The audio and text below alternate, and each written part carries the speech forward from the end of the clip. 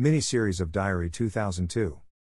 January 25, 2003, CONT. It has been 3 months since my mom's death and cannot recall the last time I felt her presence in my room.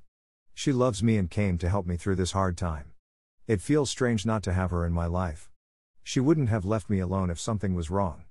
I attended a meeting at the library and felt my mom wanted me to go. A woman told me to let go.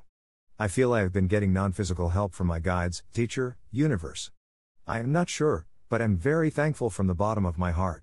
My therapist told me there has been a shift since my mom's passing, and it's true.